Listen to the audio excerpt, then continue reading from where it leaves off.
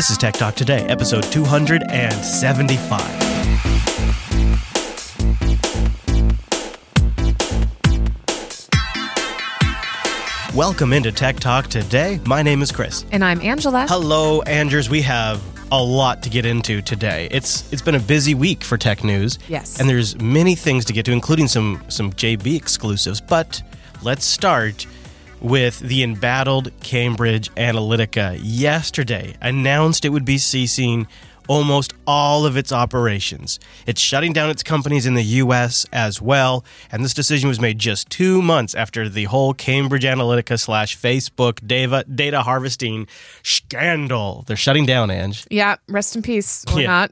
Yeah, it couldn't have happened to a nicer group, right? In a statement posted to their website, though, they were fired up. They're not just being humble. They're not just sort of said, we're sorry we upset everybody. We're sorry we violated your privacy. We're sorry we tried to manipulate. No, that's not the route they took. No, they're going down swinging. Over the past several months, Cambridge Analytica has been the subject of numerous unfounded accusations, and despite the company's efforts to correct the record, has been vilified for activities that are not only legal but are also widely accepted as a standard component of online advertising in both the political and commercial arenas. That is really significant, Andrew, because this comes down to the issue we've been talking about for months, which is when you give up this information to a third-party app through Facebook, then does Facebook have access to that information? Then can Facebook allow the other users to have it? So it's all quite complicated. It depends on where you stand on this issue. And in the meantime, Cambridge Analytica has also said they have unwavering confidence that their employees behaved ethically and lawfully, and they believe that it has been a siege of social media coverage that has now forced all of their suppliers and customers to withdraw from them. So as a result, they have to shut down their doors. Yeah, they're declaring bankruptcy. It's not their fault. It's your fault. Yep. How dare you? I hope you feel bad, because now Cambridge Analytica has to shut down. Well, never fear, actually. It just seems like the firm is going to relabel, maybe rebrand a little bit.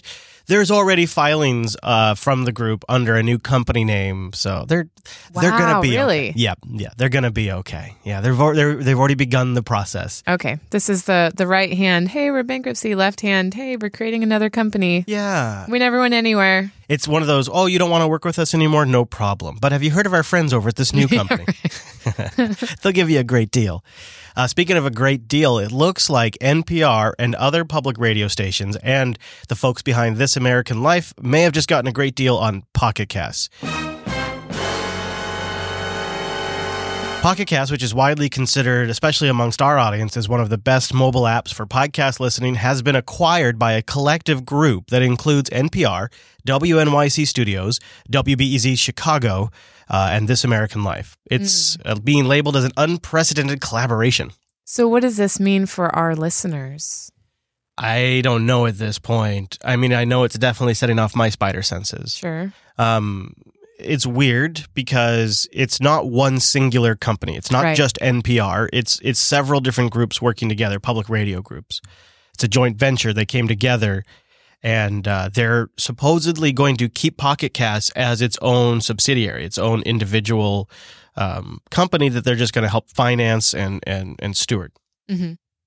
So that could be really good for Pocket Cast's future development, because you and I have had behind-the-scenes dealings with Pocket Cast, and it's been clear to us that they are understaffed, and they've even admitted as much to us. Yep.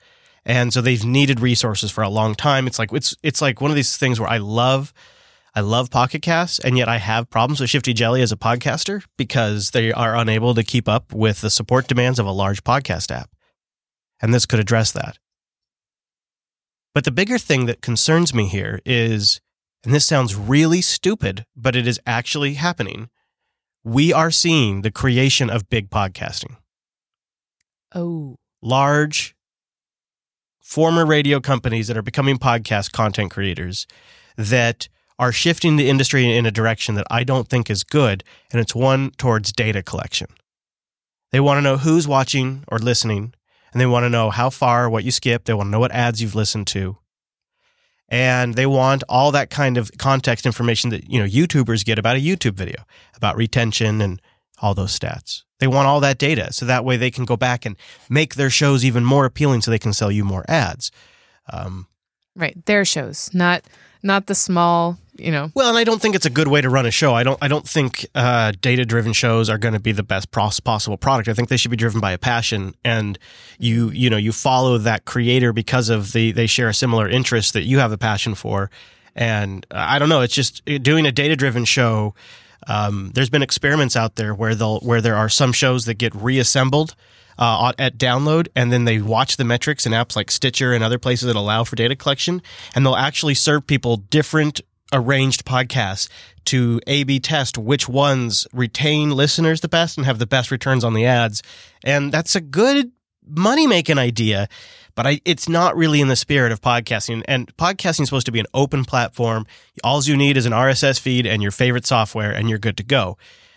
Consolidating these things into apps, which I'm not saying is happening with Pocket Casts yet, but it's concerning because this is a group that is interested in advertising. Don't let the public radio part confuse you. They 100% have ads, and they need data to sell those ads.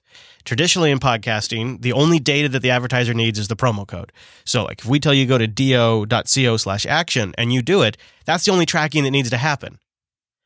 But it's not how you get a $100,000 ad contract. When you're talking $1 million ad deals, which these are real numbers that some of these larger like NPR and This American Life are dealing with, promo code engagement is a pretty flimsy thing to pin that whole deal on. $1 million, they want real data. They want to know what they're getting for that purchase. And so they have to move podcasting in that direction, just like they do on the radio, on television right now.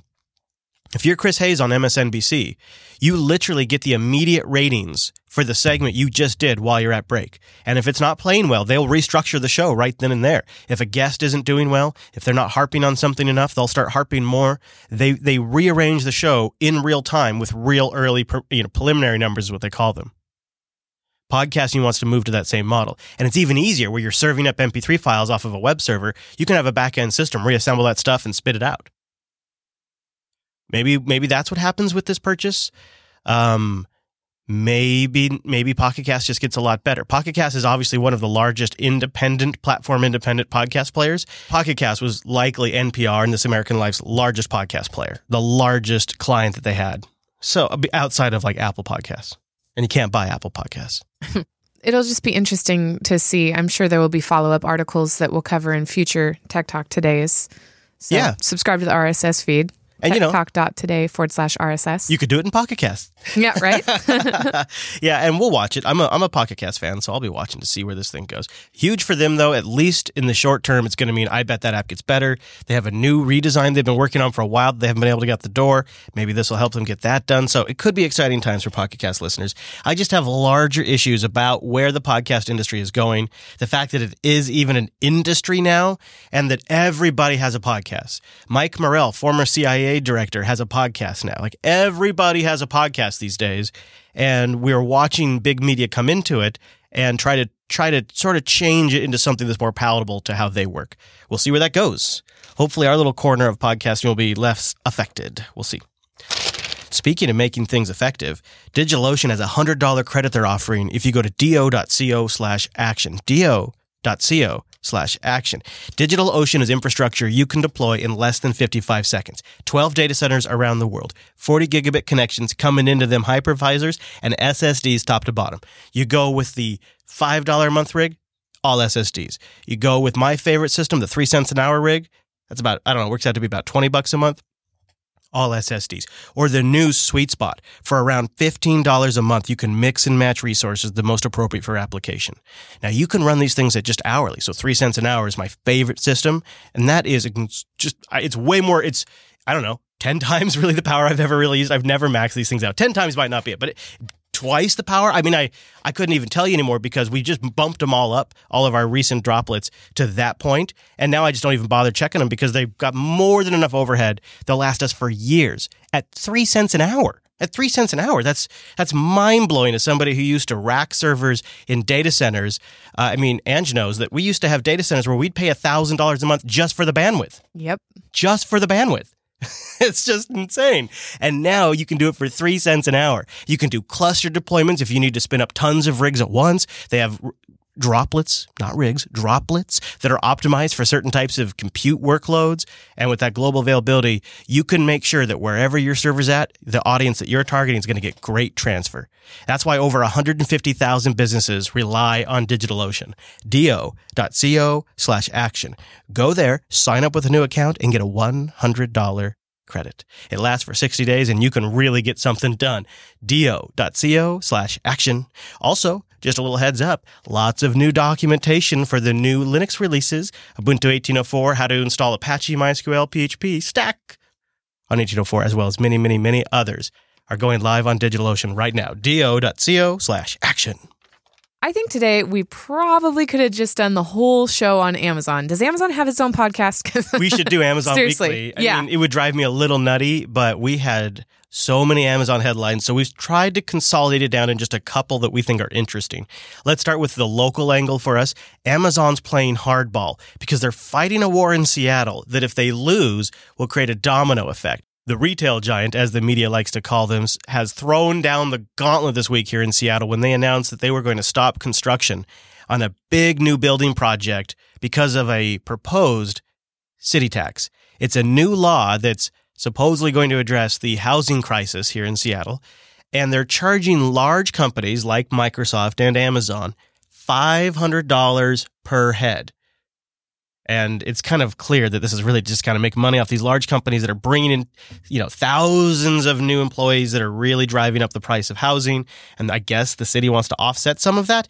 It is not something that Amazon is a big fan of right now. Back in October, the company said it would lease all 700,000 square feet of office space in the Rainier Square skyscraper. Now, Amazon is considering subleasing that space and has also halted construction planning at a second site at 7th and Blanchard called Block 18. The two offices combined would house 7,000 new Amazon jobs. The company says today's announcement is directly related to the pending vote on the so-called head tax in City Council. And the city council is not responding well, because I wasn't sure. Are they going to roll over because there's a lot of jobs and Amazon is a big player with a lot of influence, or are they going to go to war? Councilmember Shama Sawant says it shouldn't stop that effort. Amazon's extortionary message should be a call to action. We don't respond to threats by cowering down. We respond to threats by fighting back, winning in Seattle, and sending a resoundingly positive message to working people in every city that if Seattle can tax big business, so can you in your city. Which is exactly why Amazon is fighting this. She nails it right there. If this goes through and Seattle taxes Amazon, they're sending a message to all the other cities, you can do the same. Yep. That's why they're taking a stand here. Yeah, I think, and what wasn't covered in that article that I wish I would have tried to figure out is if this is a annual tax or if it's a one-time thing. I would imagine it's annual. Yeah, it looks like it. And it's pennies in the bucket for Amazon, really. $500 per head. Yeah, I mean 500 times 7,000 in just this one building area. Yeah. That's a lot of money. Not for that company. Yeah. It's a lot of money to us, but yeah. Anyway, it's kind of interesting. Gravity Payment CEO based out of Seattle tweeted just a bit ago. He says, Amazon's success in Seattle has squished families out of housing. When faced with $500 per employee tax on a large and medium business to fund affordable housing, they're threatening to relocate 7,000 jobs elsewhere. Disregard for society or capitalism at its very best. I think that's really the debate there. I can see both sides of the story here because it's not just about what happens in Seattle. It's $500 here. It could be $700 in LA, $700 in San Francisco, $400 in where Texas, anywhere, insert name of any city, right? Like once you start that process, I don't really know. So many taxes. Yeah. And I don't feel like it's solving the problem. You and I, before the show, were talking about LA just passed a law to make it illegal to sleep in your vehicle or an RV. Which is crazy. Like, I could almost understand the vehicle thing, but an RV that's actually meant to be slept in. Well, the problem is down there's so many people sleeping in vehicles that it's starting to there's nowhere for the trash to go. There's vehicles that are sometimes in different states of disrepair. So they got flat tires and stuff. But it's sort of not addressing the core problem. The core problem is that it's too expensive to live. Yeah. The core problem is that many people can only afford a place to live or a car to drive, and they can't afford both, and they have to get to work, and you can sleep in your car. And so they're punishing people who, with law enforcement, with fines, who are just holding on to society by like their fingernails. They're trying to be productive. They're trying to compromise and live in their vehicle. And it's because of a lot of these larger companies that come into an area that pay a lot more than all of the other businesses around them, which is great for the employees, but it just really has driven up, especially here in Seattle, it's driven up the cost of housing big time. Yeah. And we don't even have it as bad as some places do. While we're talking about Amazon, though, one more story that caught me by surprise. There's lots of news around Amazon, but this one just makes so much sense, and you can really see Amazon's bigger strategy. Amazon has launched its own pet product brand this week. It's called Wag, and they're starting with pet food, dog food, and it's sort of a basics kind of approach. The Wag brand launched yesterday with a dry dog food, and it's going to expand beyond there to other pet supplies as time goes on. It's available only to Amazon Prime subscribers, so you have to be paying that monthly or annual fee as part of your deal to get access to this new brand. And the stock for companies like Walmart and some of the pet supply stores are down because this move is seen as a direct threat to Petco, PetSmart, and Walmart, because those are large and actually just general. It says in here 2 general grocery stores. Pet food is a staple for grocery stores, and it could be a major blow to them. U.S. pet owners spend $72.1 billion on animals a year. Jeez. $30 billion of that's on pet food. Now, do you get your dog food from Amazon? Like not obviously not Wag, but we have. You order it on Amazon. You know, we've moved to a raw dog diet, and raw dog. Yeah, yeah. So he's been eating raw dog food, and we don't get that on Amazon anymore. But I had experimented when we first got Levi. Remember, Amazon sent a sample of dog food, but it wasn't Wag. It wasn't their own. But how interesting is that? I randomly get in the mailbox. They were testing a bag of dog food. Yep. And so Wag is the new brand, and you'll see it more. They're doing this. They're doing this now with their own clothing brand, baby products. They're also getting into. There's Amazon it makes diapers. Sense. Totally. Talk about somebody who utilizes third parties to sell products and is like, "Hey, we see what's selling. Let's make our own." Yeah. I mean, genius. Yeah. Scary. And they could make up to $30 billion a year just selling pet food. Isn't that something? That is a huge market. I know. It's really something. And they could just get into all kinds of. They could get into cats. They can get into fish stuff. Let me just say, they're never going to get the person that brings their dog to work because they go to the pet store and let the pet, Yeah, that is fun. It's fun to be able to go to a store that you can bring your pet to once you get a dog and you're like, oh, we can go to that store? Let's go. I mean, and there's a co-op, farm supply store up by where we have Jupes parked, and they know Levi by his first name there because Hidea loves taking him there. Oh, hi, Levi. I don't even know if they know our name. That's funny. All right, now talking about something else that makes a lot of money, Apple. Now, you may have heard everybody grousing about the MacBook keyboards, like since the Touch Bar generation, since 2016. There are these new butterfly keyboards, and people have groused that they're just awful. Well, AppleInsider.com did some legit journalism, and they got their hands on service repair records. I can only imagine how they did this, but they got actual data on how bad these keyboards are versus older models before this redesign, and it's damning as hell for Apple. I think after reading this report, if they don't update the MacBook keyboard at WWDC in June, they're missing the boat. Here is the article. It says, Apple Insider started seeing anecdotal reports of more and more keyboard failures. So they decided to actually look into the data. They collected the service data for the first year release of the 2014, 2015, and 2016 MacBook Pros, with an additional slightly smaller data set on the 2017 model, given that they don't have a full year of repair data yet.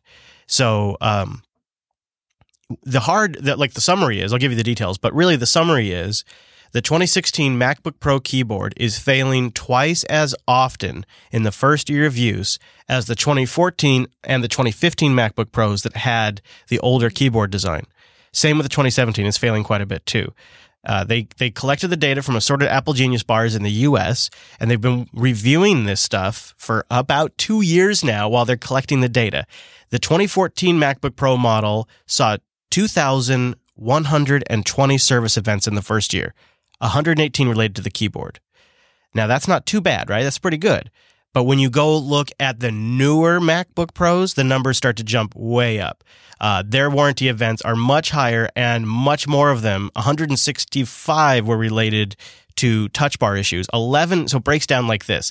11.8% of 2016 MacBooks were having keyboard issues when only 6% of the previous MacBooks. The numbers continue to go up when you start to look at the 2017. Its data is early, but they've already captured 94 keyboard issues, which is already 8% early in the data. And the further you go back in the MacBook line, not only do the failure rates drop down, but this is the most damning part, the replacement for even a single key failure, one key switch on the new MacBook Pro keyboards, requires that you replace the entire top assembly of the laptop, consisting of the keyboard, the battery, the upper metal case surrounding the keyboard, and the Thunderbolt ports, which can cost up to $700 for a single key failure on the new MacBook Pro keyboard, which the absolute highest price you'd be looking at on the older models was $400. Still a lot of money, but way less than $700. You could buy 3 or 4 Chromebooks for that price. Can't innovate anymore, my ass. Okay, hold up. Do you remember what year mine is?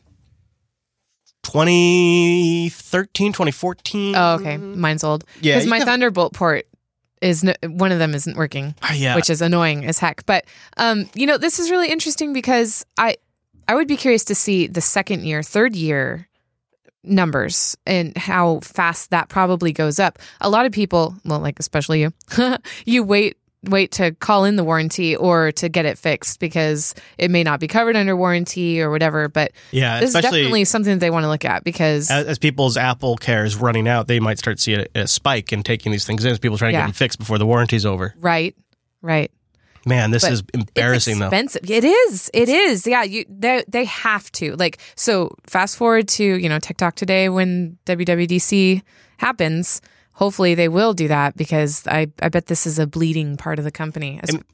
It seems like it's the biggest complaint, and now we have actual data, too, that shows that it really is a higher rate of failure. So the thing that they solved with this keyboard is they got rid of key wobble. So if you accidentally nick the corner of the key, it's a consistent press. It's still a good consistent press. But it's shallow. It's easily breakable. Mm-hmm. It doesn't feel that good on the hands. In almost every way, it's just a disaster. And now we have the hard data here that shows that as soon as they started doing the one with the touch bar, it pretty much started going downhill. I want to do a little announcement, something more positive. Humble Bundle folks have a Python Dev Kit bundle. It's great. If you want to learn Python development, they have a software bundle and a book bundle that goes together for 12 days, 22 hours, and 6 minutes as we record. You can write Python code like a seasoned developer is one of their courses. They have the PyCharm Professional Edition book. They have Illustrated Guide to Learning Python 3. And then there's more you can unlock, too, like the Tim O'Reilly Python book and more. It is a nice bundle, and depending on how much you pay, you could get a lot of books, plus some of the revenue goes towards charity. I think, you could pay as little as $10, but I don't know, that to me is worth hundreds of dollars. So go take a look at it. If you're interested in learning Python, we'll have a link in the show notes, techtalk.today/275. Look for the Humble Bundle. And the one other little thing I found, this is so cool. It is a tiny computer in your web browser, a fantasy computer for making, playing, and sharing tiny games. It has built-in tools for development. It's got some code, sprite stuff, maps, sound editors. It's all very 8-bit retro looking, and you can work in your browser to build these games. And it has a lot of the assets you might need, you get little guys and their swords and pre-done maps that you can lay out and tweak. It is a very fun little experiment. It's called the TIC-80 Tiny Computer, and it is a great way to learn, create, and play with basic computer stuff. You'll get a technical understanding. It has a 24 by 136 pixels display, so it's tiny with a 16 color palette. It's in some ways the constraints that make it great. It's sort of the kind of computer I grew up learning on, and so I just wanted to toss it in the show notes. You can go to it directly if you want, tic.computer for that. Now, before we go, We have to get to people's emails about their jobs explained to us very poorly. Hit it off, Andrews. Martino wrote, I stopped development teams all over the world from doing their jobs to protect them from themselves while also developing without much resistance. Okay. Brian wrote, I count things randomly and report the results. And then in parentheses, he said, accountant. I also explain computers to people that don't want to know anything about computers. IT guy. And then the final one is from Peter. My job described badly. I press buttons all day on a machine to solve problems that only exist because of these machines. Wow, that is a great one. Yep, that's a coder. We want to hear yours. We'll do another batch. techtalk.today/contact, or you can tweet them directly at Andrews. Let her know. Now, before we go, it is time for our Kickstarter of the week, and Andrews found a really interesting one that I hadn't really ever given any thought to because it's not something I struggle with. It is a new take on a tactile interface, much like Braille, but it's easier to learn, and it's based on some really cool technology. So Eliaframes is a standard alphabet font customized for tactile reading. And because it's a standard alphabet font, it can be shared between the sighted and people who have a visual impairment. Eliaframes is based on the Roman alphabet. We use the major characteristics of each letter and enclose them in a frame, so it's building on a reader's existing knowledge.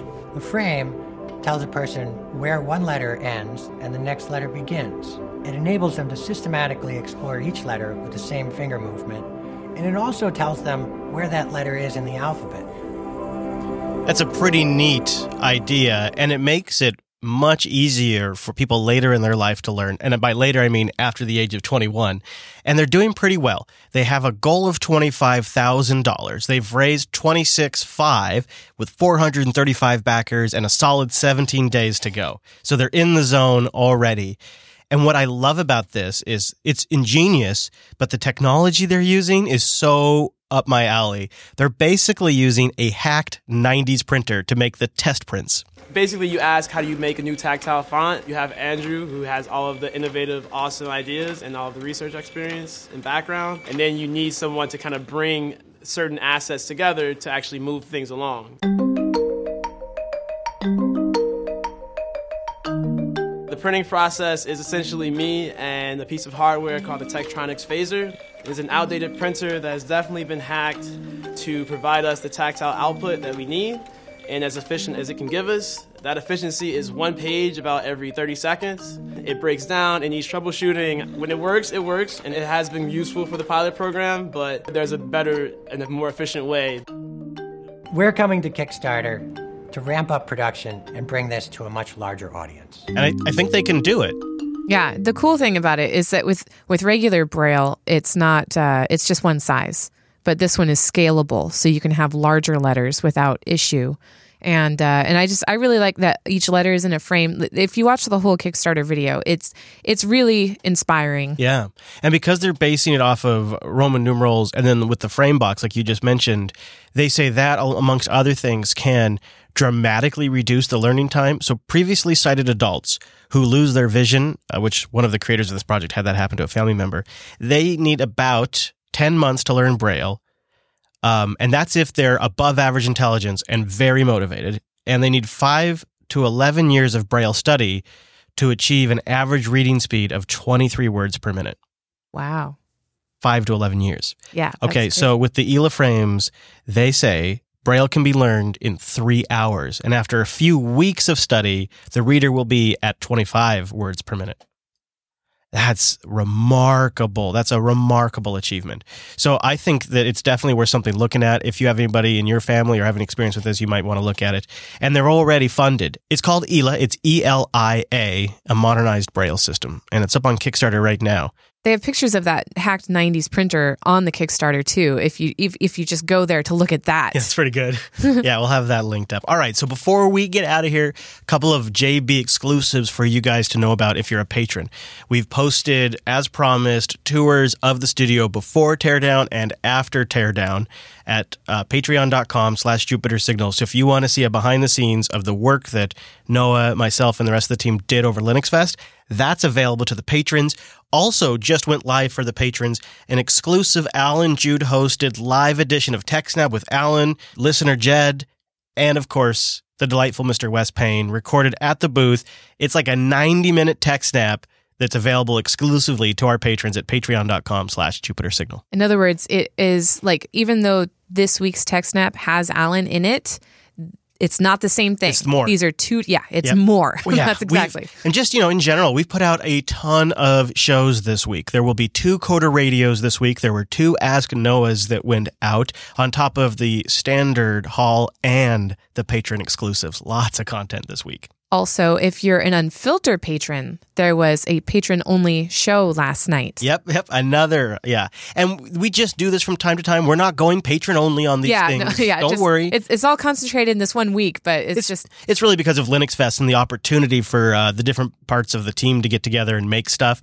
And so we're doing it, and it's something we always want to deliver to our patrons on a semi-routine basis, and we just finally got an opportunity to strike, and we took it. But there is, like Ange said, there is also a standard episode of TechSnap with Alan in it, and it's just been a heck of a couple of weeks. We really enjoyed Linux Fest. And if you're a patron, there's one more exclusive thing. The entire Saturday live broadcast has been posted for our Jupiter Signal patrons as well. That's it. We're all done now. We just had to get it out of our system, guys, because we love doing that for you. Now, look, we'll be back next week with more Tech Talk.today. Like Ange mentioned earlier, you can subscribe at techtalk.today/subscribe, and you can send us in your job explained badly at techtalk.today/contact. You can follow Angers on Twitter. She's at Angers. I'm at Chris LAS, and the whole network, guess what? At Jupiter Signal. Thanks so much for being here, and we'll see you next week.